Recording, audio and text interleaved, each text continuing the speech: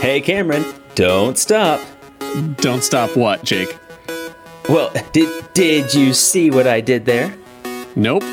Well, each of the words that I just said started with a D and an S. Do you know why? DS. Oh, are we talking about that today? Oh, well, gee, I think we must have to now that you've mentioned it.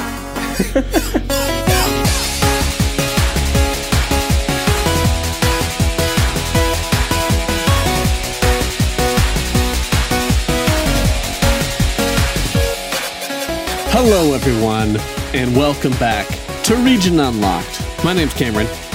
And I'm Jake. Hey, Jake, how's it going? Hey, it's going great, Cameron.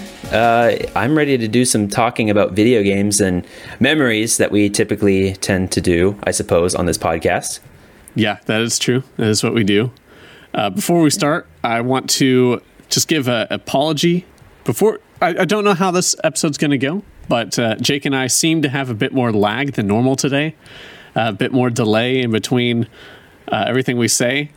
And we've frozen on each other twice, so there might be some awkward editing to this episode, but hopefully that doesn't happen. We should be okay. Yeah, hopefully not. Although I suppose it does kind of give this podcast some character, like, oh, yep, we're almost literally talking to each other from other sides of the world. So, what do you mean almost literally? Almost literally? Well, I suppose, it's kind of okay. I guess that's one way or another. Literally, is our actual situation. Other sides of the world. Okay, you're right. We've got some cool adventureness, I suppose. Yeah, adventurosity. So, Jake, what'd you do this week with video games? This week with video games, I not only picked back up Assassin's Creed Black Flag again, because I love that game. Yeah, I got to really get back into the whole sailing groove, because it's fun to really sail around in that game. Spoilers, if you don't know, you get to sail as a pirate.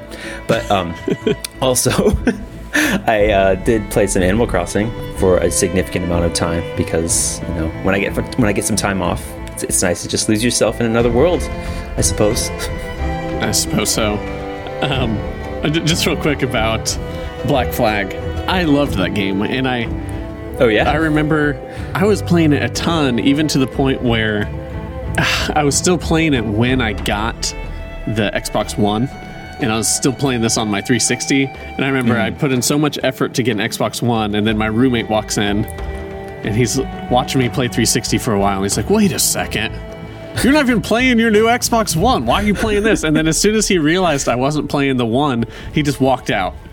It's like, I don't want to watch this old 360 game.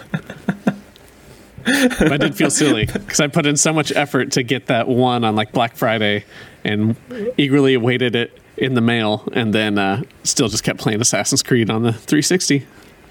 Oh, yeah. Are you saying that you got Black Flag on Black Friday? Or the Xbox One? Xbox One. Okay. Either way, hey, but ting. You had two Black Friday related things. You had Black Flag and Black. That's true. Never mind. And actually, the one did come with a Black Flag download code, but I had already played it at that point. Nice.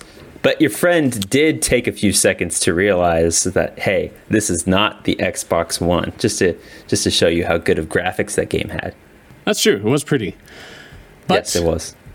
Let's talk about some games that were a little less pretty, but actually were still pretty for a handheld. Yeah. So, as you heard with our terrible intro, we are talking about the Nintendo DS.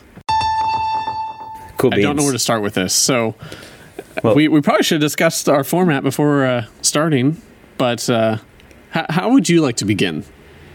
I think we should talk about our format right now as we start. Maybe that'll give us some fresh outlooks on things and some new thoughts that we can be very keen on thinking about ourselves.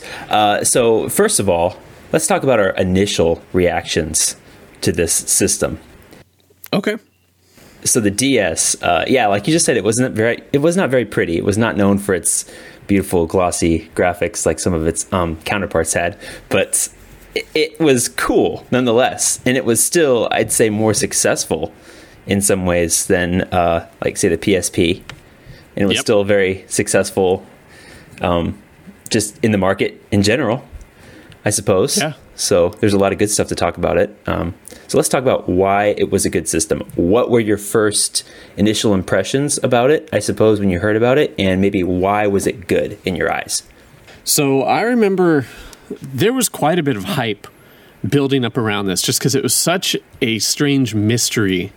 At the time, the Game Boy Advance was still going very, very well, but Nintendo then put out just kind of this announcement that the DS existed and that it used 2 screens. That's pretty much all we knew. And I remember looking through magazines, and there was this magazine that had, like, this is what the DS might look like. And it was just a Game Boy Advance, but with, like, a second screen, like, sticking out of the top of it.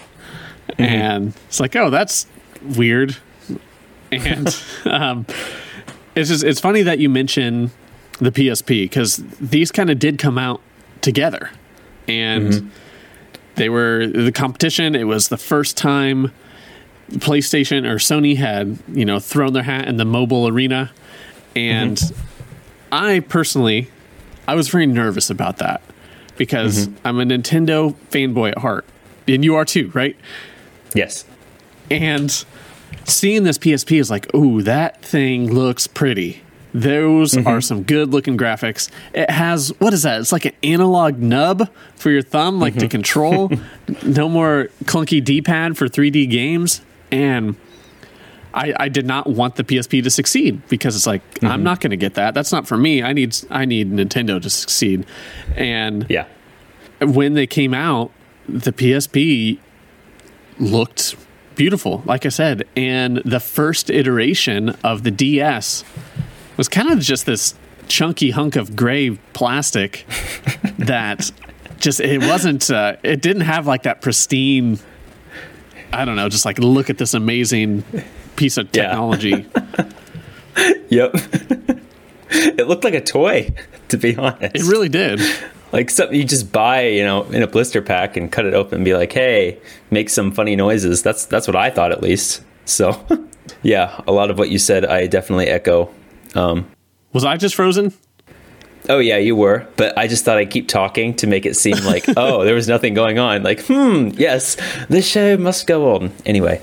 All right. So let's do that. If any freeze happens in mid-sentence, finish your sentence, and I'll try to fix things in editing and make it seem coherent. Awesome. Work your magic. Okay. So I'll pretend I just heard what you said. Okay. Yeah. So pretty cool stuff, huh? Yeah. Yeah. So when this thing came out, and I saw it in magazines as well, I thought the exact same thing. I'm a fanboy of Nintendo. I have to support this thing, even though it's not really as cool as the PSP, though I did not want to admit it at the time. So I was like, hey, Nintendo, please do good. Please make this awesome. I don't really understand what it is, but please make it awesome. So I kind of got mad, like, oh no, what's going to happen to Nintendo? Because if you think about it, until this point, at least for a very long period of time, Nintendo had dominated the handheld market. Absolutely. And now all of a sudden there's competition again, and we haven't seen this since like the Lynx or the Game Gear or something. So, anyway, that was my experience with hearing about the DS, and I suppose the rest is history, but we're going to talk about that here. Sounds like a very similar first impression of this. Yes. But Sounds also like alongside that announcement, they put out this footage of Mario, Luigi, Yoshi, and Wario just all in like wing caps, just flying around the outside of Peach's castle. It was just kind of like a demo of the graphics. And I saw that, and it's just like, oh my gosh, they are putting Mario 64 on a handheld. Like, it is that powerful, and I have to have this. That is the coolest thing I've ever seen. And I was a little disappointed throughout the life of the DS, where, it had some games that were great in 3D, but then it had a lot of gimmicky games, I felt like, that overly relied on the touchscreen, but all of them did. A lot of games were too touchscreen heavy, including Mario 64, where they were not easy to play. I remember playing Mario 64. You put like this little nub on your thumb, and you kind of treated the screen like it was an analog, and it did not work. No. Not past like 5 minutes of checking it out to be like, hey, this is interesting. You couldn't play with it long term. It was not able to be done. Like, I felt the same way. It got monotonous, it got cumbersome. It was easier to use the D-pad, even though it wasn't as precise. Yeah. And it's just so weird that they based their whole launch off of like this game, promoting this game, a full 3D handheld game, but then they did not prioritize control in any way. Yeah, it's true. Looking back at it, I probably have more time spent playing all the little touchscreen mini games that they built into that game than actually playing the 3D part. Yeah. Although the 3D part was fun, it wasn't as easy with the D-pad. Wow, I couldn't even think of that word for a second. With the D-pad, and there were parts that were downright impossible without the D-pad, like going on something very, very thin, like walking on a very thin line. Sure, you had to use the stylus or the thumb thing.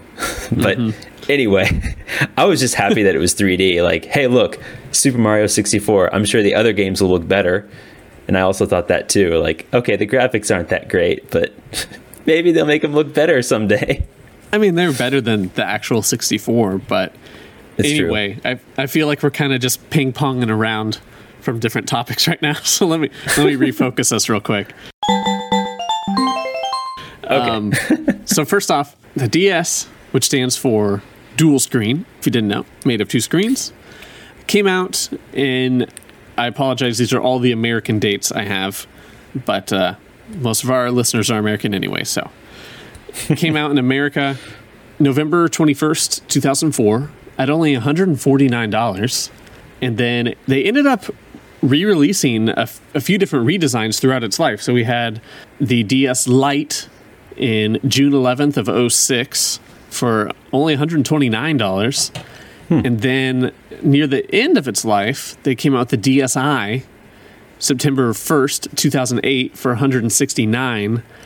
And then later, the DSi XL, March 28th, 2010 at $189. And I didn't realize they were still making it in 2010. No kidding. Which was really cool. Yeah. Isn't that when the 3DS came out? It was a little after that. Around that. Okay. All right. So do you know why it was called the DSi?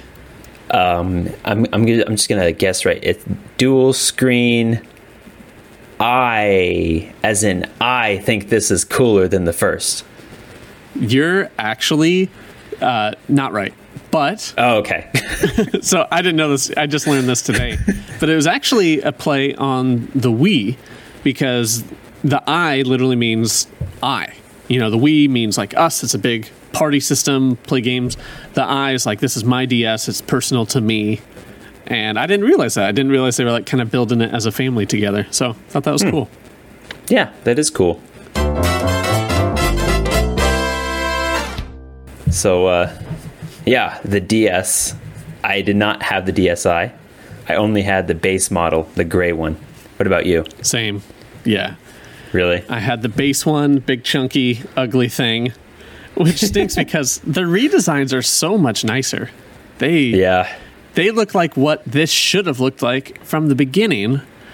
And I just wonder if it's because, especially at the beginning, I think it was Satoru Iwata, the then Nintendo president, he said it needs to withstand a 5-foot drop 10 times on concrete. Because he's like, that's like the height of the average person's breast pocket. If it was to fall, it'd probably be from around that height. And the engineers were actually pretty upset about that, because that was a pretty hard challenge to pull off that sort of durability, which may have given it that kind of ugly design. And then maybe over time, they're able to kind of pare things down into a more sleek look. So maybe, are you saying that its look is kind of a product of its need to be kind of industrial, kind of strong, if you will. Interesting. Yeah. Wow. And it was strong. It definitely could it could withstand those drops. And it has survived a trip to the top of Mount Everest. Oh, wow.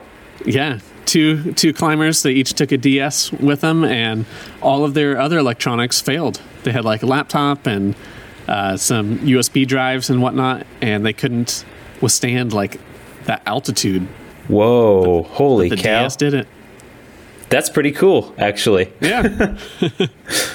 Wow.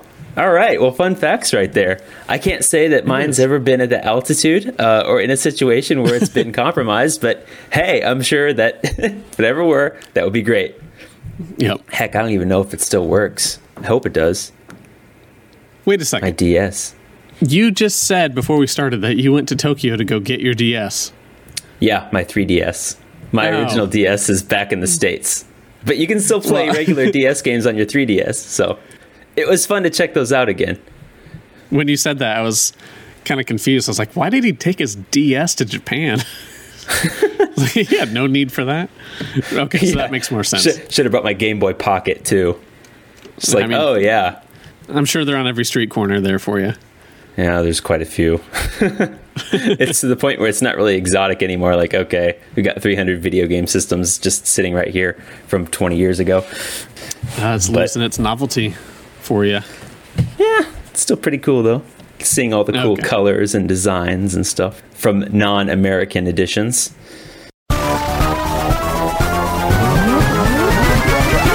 Now, let's kind of talk about, I guess, the DS in reference to the PSP. Let's touch on that a little bit. What do you say? Okay. What do you want to start with? Well, we talked about the PSP and how we were worried that this would take over the DS. But then again, I'd suppose you could argue that the DS was maybe more successful financially than the PSP. Wasn't that the case? Yeah, let me throw some facts at you. All right. The PSP came out March 24th, 2005, so just a few months later. And it was a bit more of a commitment. It launched at $250 while the DS was $150, so that's pretty drastic. But overall, the DS worldwide sales are like 154 million, while the PSPs were 80 million. So the PSP is by no means a failure. It still did great, but they just could not take that mobile market out of Nintendo's grasp, just because Nintendo had owned that market since 1990. Wow. So there's probably a lot of factors that played into that. One of which, like you just said right there, Nintendo already had the know-how for the handhelds, right? They knew what they were doing. They've been doing this for a long time, successfully too. Do you think that's the main reason, or one of the main reasons why it was so successful? I think it's definitely the biggest factor. I think there were some other things against the PSP. Mostly it's weird discs. What were those called? Like UMDs? Something like that. Yeah, they were in the little plastic containers, though. You'd slide them in the back, right? Yeah. And so at the same time with those UMDs, they were trying to promote putting movies out on UMD. So everyone could have, their own mobile movie watching device. And I remember like Spider-Man launched on that, so you could watch Spider-Man. Yeah. And I wonder, 2005, when did the first iPhone come out? I bet it was like a bit later. Mobile phones started to lay into their territory as well. Yeah, they did. Because do you remember the N-Gage? That was a mobile phone that was marketed. Engage. But it was like a total failure, I think. Absolutely. But that was around that time. Yeah, so the iPhone came out in 2007. And so, that's when people started getting all their media in their pockets. And so maybe that stepped on PSP's toes. But maybe. I don't know. I went into my research today thinking that PSP was a flop. But at 80 million sales, that's not the case. I'd say they did fine. And in the PSP line has lived for a long time. Like, it still kind of exists. I think they're finally done with it now. But yeah, it wasn't a failure. No, it was a pretty cool system at the time. I couldn't bring myself to admit it, but it was, I thought. Right. This was something that I talked about a lot with my friends back in the day, back when all this stuff came out. We used to have arguments about which one was better, the DS or the PSP. And this was the only time I ever got like heated in my arguments. And I remember like a lot of good points coming up. Of course, a lot of, bad things were said to the other, but of course there were some good points that came up. And one of the things that I found interesting and later found out this was actually something that some of the developers in the video game world were talking about was the DS and the PSP. It seems like, yeah, they were competitors in a sense, right? But they were almost going for different audiences, for different markets. It seems like there are some pretty significant differences between the two systems that would, I guess, lead someone to believe that they were not, meant to be synonymous with each other as direct competitors. Yeah. Like, you've got this DS, which is, it goes more in line with Nintendo's just solid gaming ideology, where it plays video games, and that's what it's meant to do. That's your thing. It's definitely more casual. Like, for anybody, While the PSP was trying to basically capture console gaming in your handheld. So yeah, exactly. It was for the hardcore gamers, especially at $250 at a launch price. Yeah, yeah, which is that's a lot more than the DS was. That's enough PSP on this DS episode. Let's get back to the DS. Bye PSP. Thanks for watching.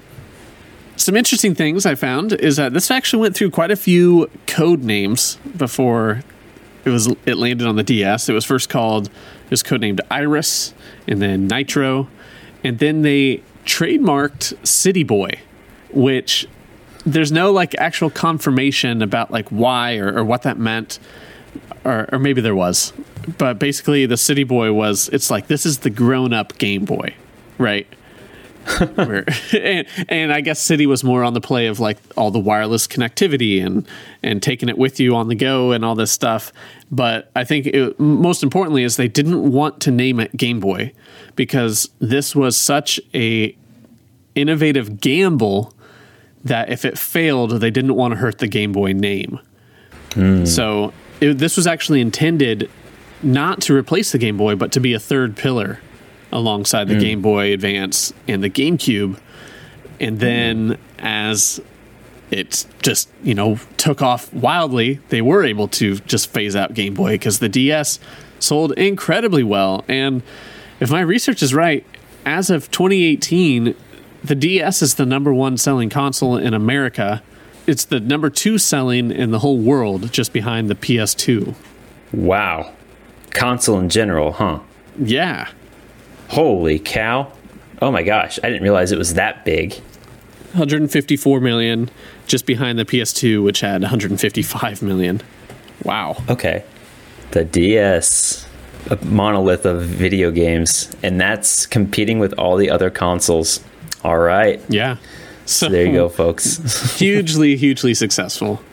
Despite that success, the DS had a massive issue with pirating. Oh, really? Yeah. This company put out this thing called an R4, which was essentially, it was a DS cartridge that you could stick a SD card into. So you could load up ROMs onto that SD card, pop it in your DS, and it got pretty bad. So here's a stat for you. It was mostly pretty bad in Europe and Japan. I don't know how big of the issue was here in the US, but Pokemon Platinum sold 2.7 million copies. However, 2.1 million were pirated. Whoa. 2.1 million people downloaded this game illegally, almost equal to the amount sold. Wow. Yeah. Jeez. I had no idea. No clue. Yeah, me neither. Whoa. So it just kind of makes you think, how many of our games are pirated? And we didn't even know it. Like, were they selling homebrew copies that... No. We have the real versions, but it's very clear that people were downloading them and loading it onto this R4 cart that they were plugging into it. Gotcha. Okay. When did you get your DS? Yeah, I think you started the episode off with a question like this, and I kind of just bounced around your question. So I'm pretty sure I got it the Christmas it launched, so December of 2004. Okay. And I was just so excited for this thing. It was the nicest piece of tech I'd ever held in my hands. Mm-hmm. And definitely, it was like the first touch screen I ever used. And just being able to pull out that stylus and navigate, and it's like, oh, it has like this home menu, and I can open PictoChat, and I can mess with the settings, and then I can go into the game. Even though it was this ugly piece of crap, I didn't think it was at the time. And I was blown away to get it. I was so excited for that. Nice. Okay. It felt almost like a little computer, right? Like, oh, I've got my own little touch screen. And it even had like an alarm feature, like, oh, I'm fancy. I've got my own alarm clock right here. So the battery always died before I woke up, but oh well. I don't know if there's another way to use it. Just keep it on the charger all night. There you go. Something I didn't think about. Should have thought of that. First thought you should have had. It should have been. Wow. Okay. Wow. Anyway. So when I got it, it was, I think, the same time. It was the Christmas that it got out. And I remember this was kind of a big worry for me, and I guess my family too, because these were hard to get. Like, all the pre-orders were being sold out. Similar issue with the Wii. Yeah, like all the stores around us, they had this limited number of DSs that you could get before Christmas, and we were so worried that we wouldn't have been able to, because they were all sold out everywhere you went. But lo and behold, we got one, and I felt the same way getting this out. And I remember it was like 3D. I'm like, how is this 3D? I'm playing Super Mario 64 on my DS right in front of me. This is amazing. This is incredible. And I went on and on about it, and this would be something that I would like bring to school to show my friends, and they were all excited about it, because I was one of the first people to get a DS. I just felt like all this power, like, oh look, I've got this 3D console in my hands. Take that, PSP. Looking back, those are some fun memories. Yeah, so I actually remember part of one thing that really excited me about this is the local wireless and like Wi-Fi capabilities that it had. Mm-hmm. And I specifically remember this was coming out like just before, I think in the spring was like our 8th grade trip to DC. Mm-hmm. And I was just so excited that all of us would be able to play our DS together on the bus to DC. And so we were, hopping in PictoChat, drawing pictures, and it came with the demo for Metroid Prime Hunters. And so you could all jump in a room and play that. And that was another game that used too much touch controls, and it was hard to control with the stylus. And I was very bad at it. But you actually got the game when it came out, didn't you? I did, and I was not good at it. I didn't. I believe the premise is you kind of just go through the game tracking other bounty hunters, fighting them, and then there's an online feature, and I thought it was cool. It's like, I got an online shooter. That was real bad. And so I didn't play that game long. I just couldn't control it very well. Gotcha. The demo itself was like a game in and of itself. It was more than a demo. It seemed like it was really cool. There's plenty to do. So that was neat.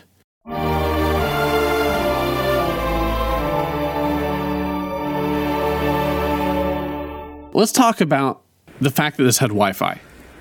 This was my first online device. How about you?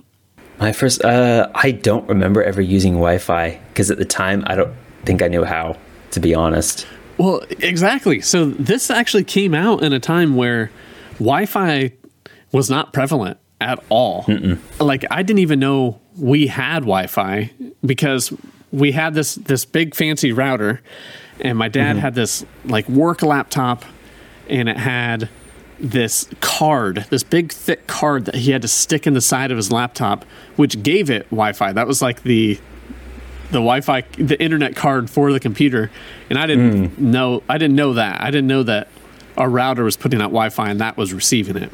I thought the fact that he had that card is just how he had Wi-Fi. So I was looking all over the internet because Nintendo was putting out these, like USB Wi-Fi extender things where you could plug it into your computer. And through researching what we had, realized that I had Wi-Fi and got connected and was playing Mario Kart online and just blown away. Wow. To be playing this little handheld device against other people around the world. Holy cow. That's pretty exciting. Yeah. So you could do that on the DS. You're talking about the original DS. I didn't think that had Wi-Fi. The original DS.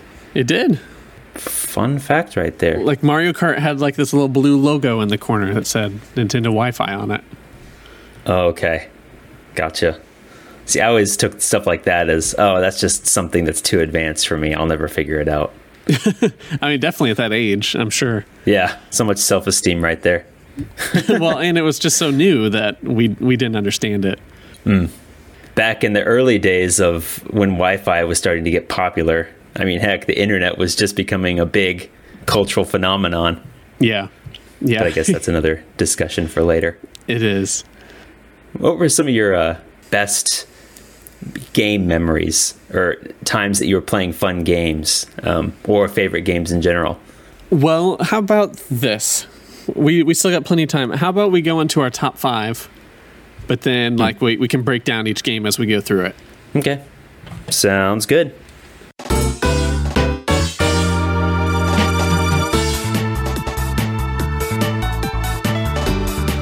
Welcome, everyone, to the Top 5, a game that Jake and I made where we do terribly every time. We both have a Top 5 list. For everything that we have in common on that list, we get 1 point. But for everything that is in the exact same position on that list, we get 3 points. And we always do terribly. And we always are hopeful each time that we'll somehow do wonderfully, but that never happens. All right, so I'll go ahead and kick it off. My number 5 game on here is New Super Mario Bros. Okay. Is it on your list? It is not. I am sorry. All right, that's okay. But I never played it. Talk about it. So this game was very enticing to me when it came out because this was the first, as it says in the title, New Super Mario Bros., which is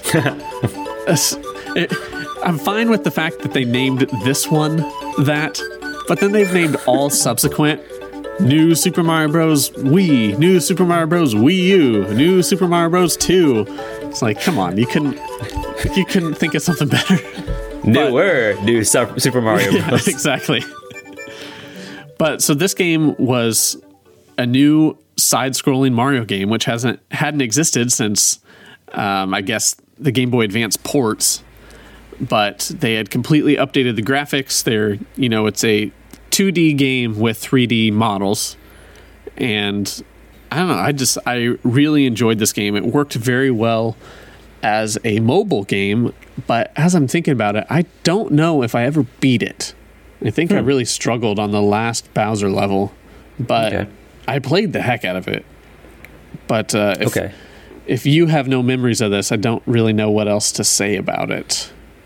Yeah, I'm sorry. I've never played this one. It's pretty much the only new Super Mario Bros. I've played. Gotcha. But anyway, it is good. And I will say, before we go on, I kind of regret this, but kind of not. At some point, I sold my DS and all of its games on eBay. And I had quite a bit, but I've never missed it until right now. Just because of nostalgia, and I'm thinking like, oh man, should I have held on to all that? But honestly, outside of this episode and reminiscing, I've never cared that I got rid of it. And that's like the only system I've ever done that with. Wow. That is very interesting. So all that is to say is my memories are quite foggy I see. This is bringing light to them for the first time in a long time. It is. So what's your number 5? My number 5 is Castlevania Portrait of Ruin, because I've always loved Castlevania games, and this one was a good one. Yeah, and this one was a good. I've never played a Castlevania. Well, it follows the very similar system of what we talked about a long time ago, and this time you've got cool 3D graphics in the background of like the the 2D side-scrolling world. So it was just a really pretty Castlevania, and I don't know if it's any good story-wise by today's standards, but hey, it was a fun game at the time, and it's beautiful in a creepy way. Yeah. So there's my number 5. All right. My number 4 is WarioWare Touched. Is it now? Is that on your list? It's my number 4 too. Oh, no way! Oh, we haven't done that in so long. Whoa, this is crazy. Yeah, WarioWare Touched. All right. We've got some stuff to talk about with that game. Well, I don't remember a lot, but what do you remember about this game? Well, it was a fun party game, and it was filled with hundreds of little fun party games and toys and stuff that you could just mess around with. Like, each character had their own theme of levels that you go through and do, like, 10-second mini games with the stylus or whatever, and they all had different themes, like dragging stuff, touching stuff, popping stuff, moving stuff around, and it was just addictive. Super fun and addictive with how like the levels progressed. Each of these levels got faster and all the rounds got faster, and you have to do stuff faster on the screen. Yeah. That's the gist of it. Yeah, so WarioWare is a very interesting category of games. If you've never played it, any of its iterations, it's basically, it has nothing really to do with Wario. He's just the mascot of it. And I guess a lot of the games are grossish, like Wario is. But yeah, like Jake said, it throws a whole bunch of mini games at you real quick in rapid succession, where you even, I think some games you only have like 3 seconds to complete, where it's like, pop all the zits on this face, stick this finger up this nose, and they just get faster and faster until you fail. Yeah, so that's the endearing part about it, and that's what makes it addictive. Yeah, and it worked so well for the DS. Like with the touchscreen, it was definitely a perfect DS game. Yeah, it helps show off its capabilities and how fun it could be without being too quirky or too gimmicky, because that's the charm of the game. And there's a whole bunch of toys too that you can play with, like, touch the Jello to make it jiggle. Yeah. Color this, just really stupid little things that were kind of nice stress relievers, if you will. You're right. Untimed stuff. So, wow, I have to get that one out and play it again. I might do that after this. That game was so fun. Let's go to your number 3. My number 3. Dun, dun, dun, dun, dun. Nintendogs. Ooh, nice. I never played Nintendogs, but I get the appeal. It's a fun game. It's adorable and fun, and it's a dog simulator. You have your own dog or dogs that you adopt, and what I love about this game is the AI. They went all out to make these dogs realistic, look realistic, sound realistic. Like, the graphics on this game are much better than you'd ever think capable of the DS. So you've got these, you adopt your dogs, and they stay puppies for the duration of the game. Aww. Which is adorable, but some people will complain like, why can't my dog grow up? And you'd feed them, walk them, bathe them, and you'd get like little fun collectibles and toys and backgrounds and stuff for all you did for your dog. It was really fun, and you could just play with your dog with the touchscreen, and then your dog would follow with this awesome AI. So, I mean, a lot of people love dogs. This puts that in the palm of your hand. So I remember I almost got this game. We were at Kohl's for some reason. Kohl's sometimes has a tiny electronics area, and they had this little bargain game area, and I was there with my aunt, and she said, like, I could buy something for like 15 or 20 bucks. I don't remember. And I had Nintendogs in one hand and Wind Waker in the other hand. And I'm looking back and forth like, Nintendogs looks cute. I've never played a Zelda game. I don't know about this one, but I know that looks good too. And ultimately, I went with Wind Waker, which was the clearly better decision. That's probably a decision you don't regret, right? I do not. But Nintendogs is still cool. It is. But I think my Wind Waker has the crappy Player's Choice logo across the top. Why didn't Nintendo do that? Stick an ugly yellow bar across the top of their box, and then they make the logo, like the side panel where it says Nintendo GameCube, is yellow as well, so it stands out when you've got all your games on your shelf. So come on. Nintendo. I mean, it doesn't hurt now because I buy so much digitally, and I know you do too. But like, why couldn't they just leave all the box the same, but then just put like, like a sticker on the front of the box that just says like Player's Choice? But no, they got to like completely change the outline of it. Nintendo is always silly in one way or another, whether it be good silly or bad silly. To be fair, that's an issue across all companies. Sony, Microsoft, they all do it. They ruin their Player's Choice boxes by making them look ugly. A different box. Yeah, yep. I gotcha. Alas, the game's still good. Anyway, all right, Nintendogs.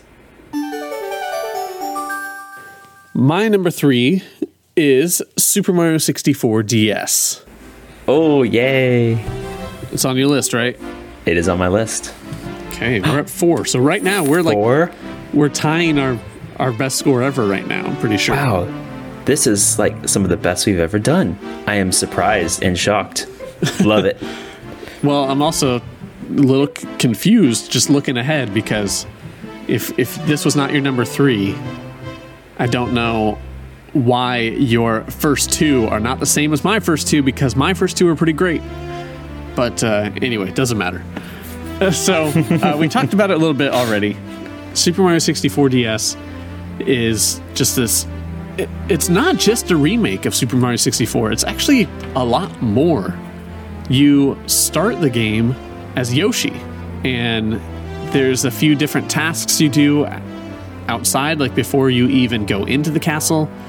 And then there is a room. Oh, is it the slide room?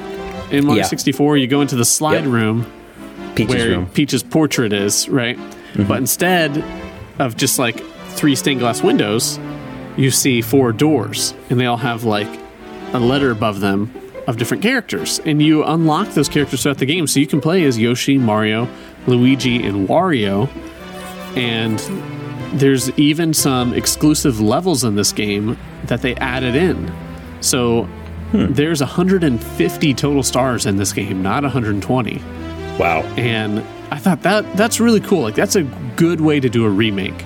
Give us what we loved, but then add more. Like, give us this cool reason to go back to it. And it's just so funny that they were eager to do a remake back then in 2004, but they can't give us one now. For some reason.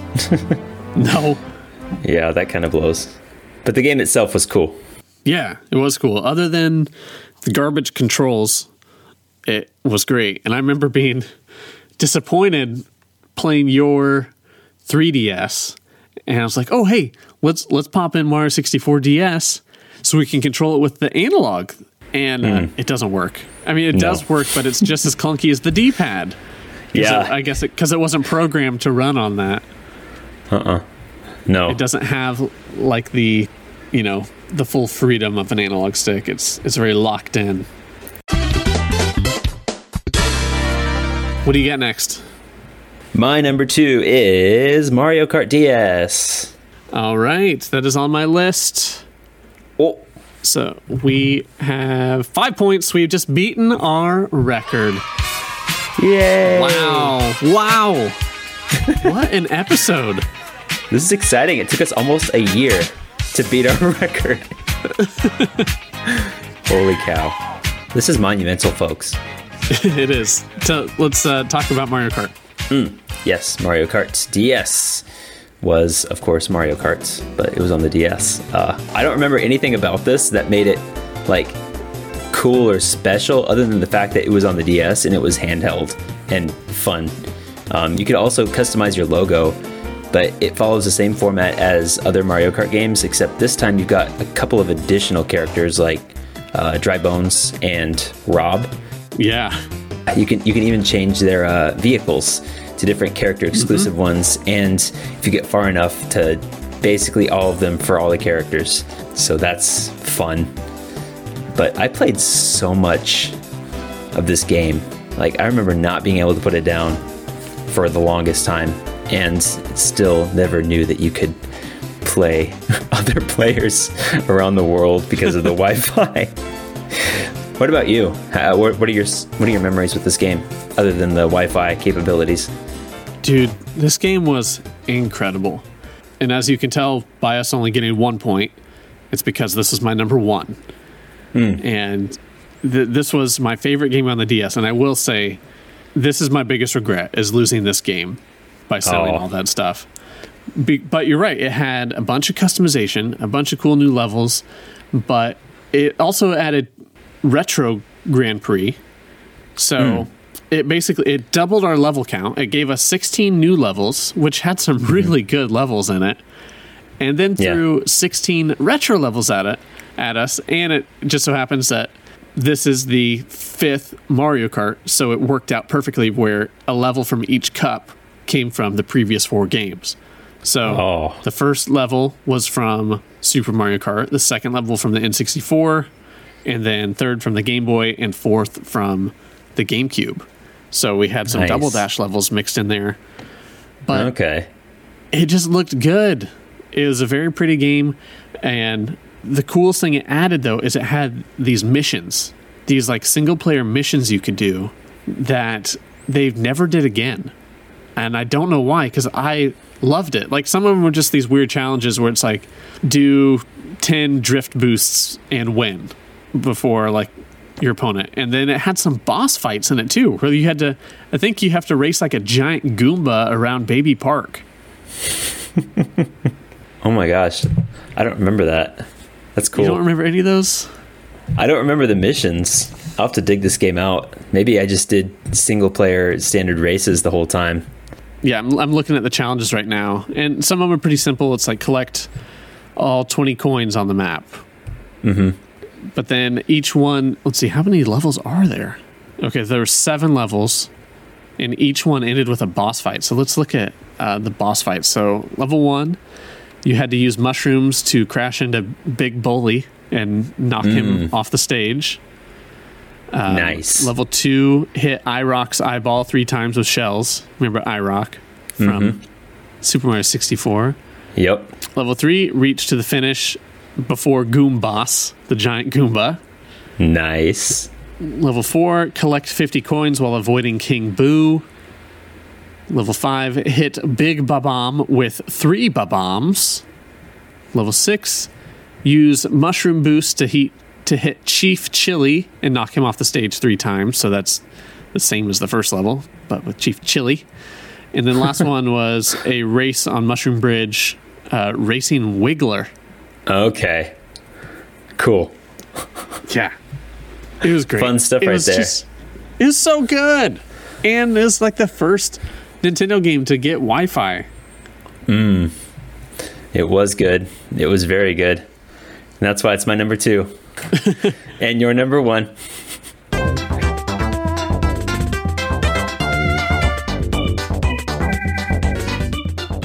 All right, so hit me with your number 1. My number 1 is... wait. I forgot to do... Stop it. I forgot to do my number 2. Were you about to say your number 1 is Mario 64 DS? Yeah. All right. Well, I'm kind of surprised then that my number 2 wasn't on your list, and that is Animal Crossing Wild World. Oh, yeah. That's a good one. Did you have that one? My brother did. So I played on his DS sometimes with my own little house, or my own little room, I should say. But I never owned it, so I don't have as many memories, but it was fun for the time that I spent. Yeah, I remember playing this one on the bus to school a lot. And just being cool because on the bus to school, that's like 7 in the morning, and I've never really played an Animal Crossing that early ever since then. So it's just cool, like playing it right as the sun rises, and it's just neat. And especially because I got this around Christmas time, so you started the game and it was already snowy. That was the only Animal Crossing I've ever started the game in winter, and that just had like a nice Christmassy feel to it. And I was getting to see all this Christmassy, snowy content.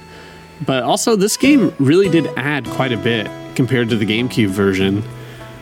With just customization, you could add not just the attic, or I guess the second floor and the basement, but you could add 2 side rooms, the back room. They could all get pretty big. They added sharks and so much more critters to catch. They put the coffee shop and the observatory in the museum. It was just all very neat.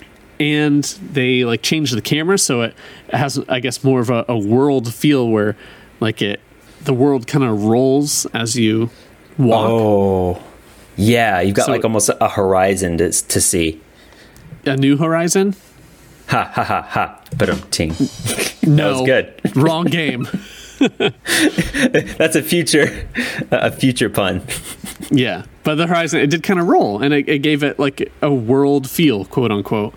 And it was interesting because before that, the whole map was divided up into acres in the GameCube version. So you moved from acre to acre. But the whole world just kind of moved with you. You didn't have to worry about switching from acre to acre. Yeah. And honestly, again, I can't remember that much about it, but I played it a lot. And again, this was awesome with the local wireless, where you could have a friend come over and both be playing in your town at the same time. Yeah. That's pretty much it. Cool beans.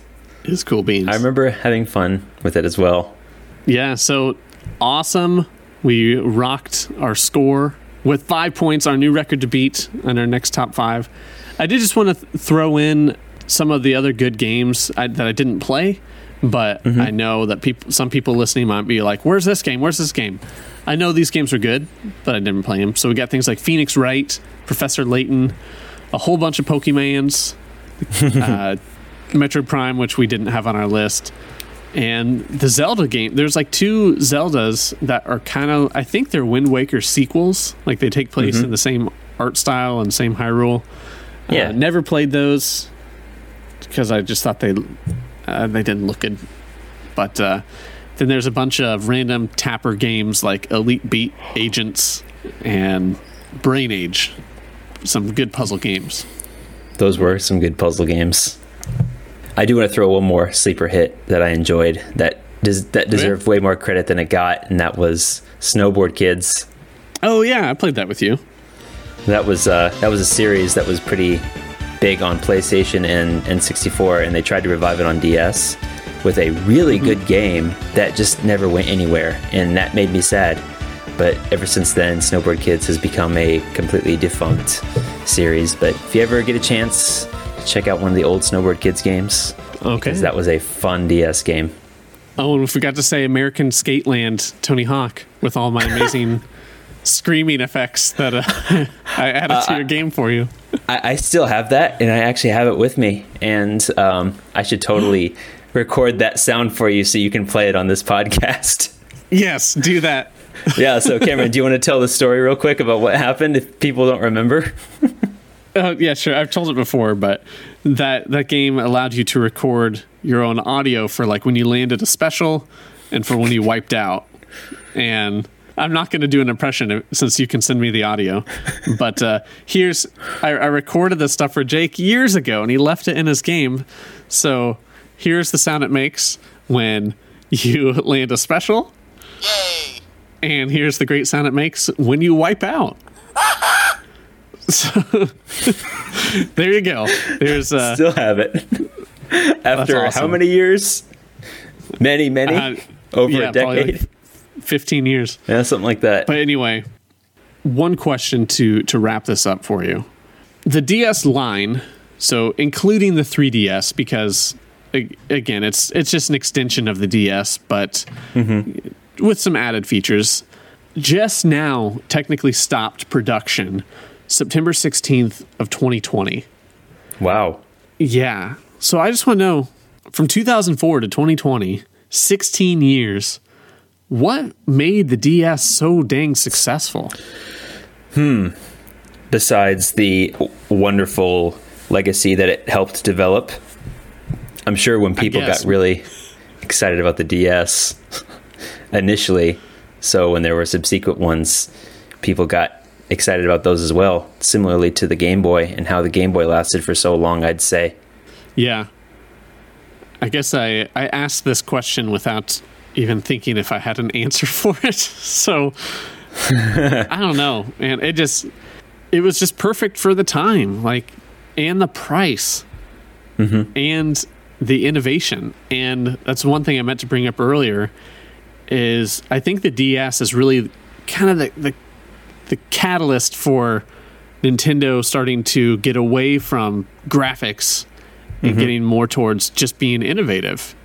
Yeah. And, the DS, which led to the Wii, which led to the crappy Wii U that no one played, but still had a very innovative controller, which then led to the Switch. And so they've been getting away from, the power like the other consoles, and instead just treating people to these really unique experiences that arguably are more fun than just like a straight up powerhouse, beautiful graphic game, I would echo that. Maybe that's just one answer of many. Perhaps there's many other answers that could be as well. But I am going to be getting it out soon to play it again and check out its fun features because it's awesome. That's how awesome it is. I'm getting it out again. Cool. Well, that's a perfect place to just wrap it up. So I got nothing else to say. Thank you so much for listening, everyone. I hope everything is going great in your lives. My name's Cameron. And I'm Jake. Have an awesome nerdy week, everyone. Minasan sayonara. Bye. See ya.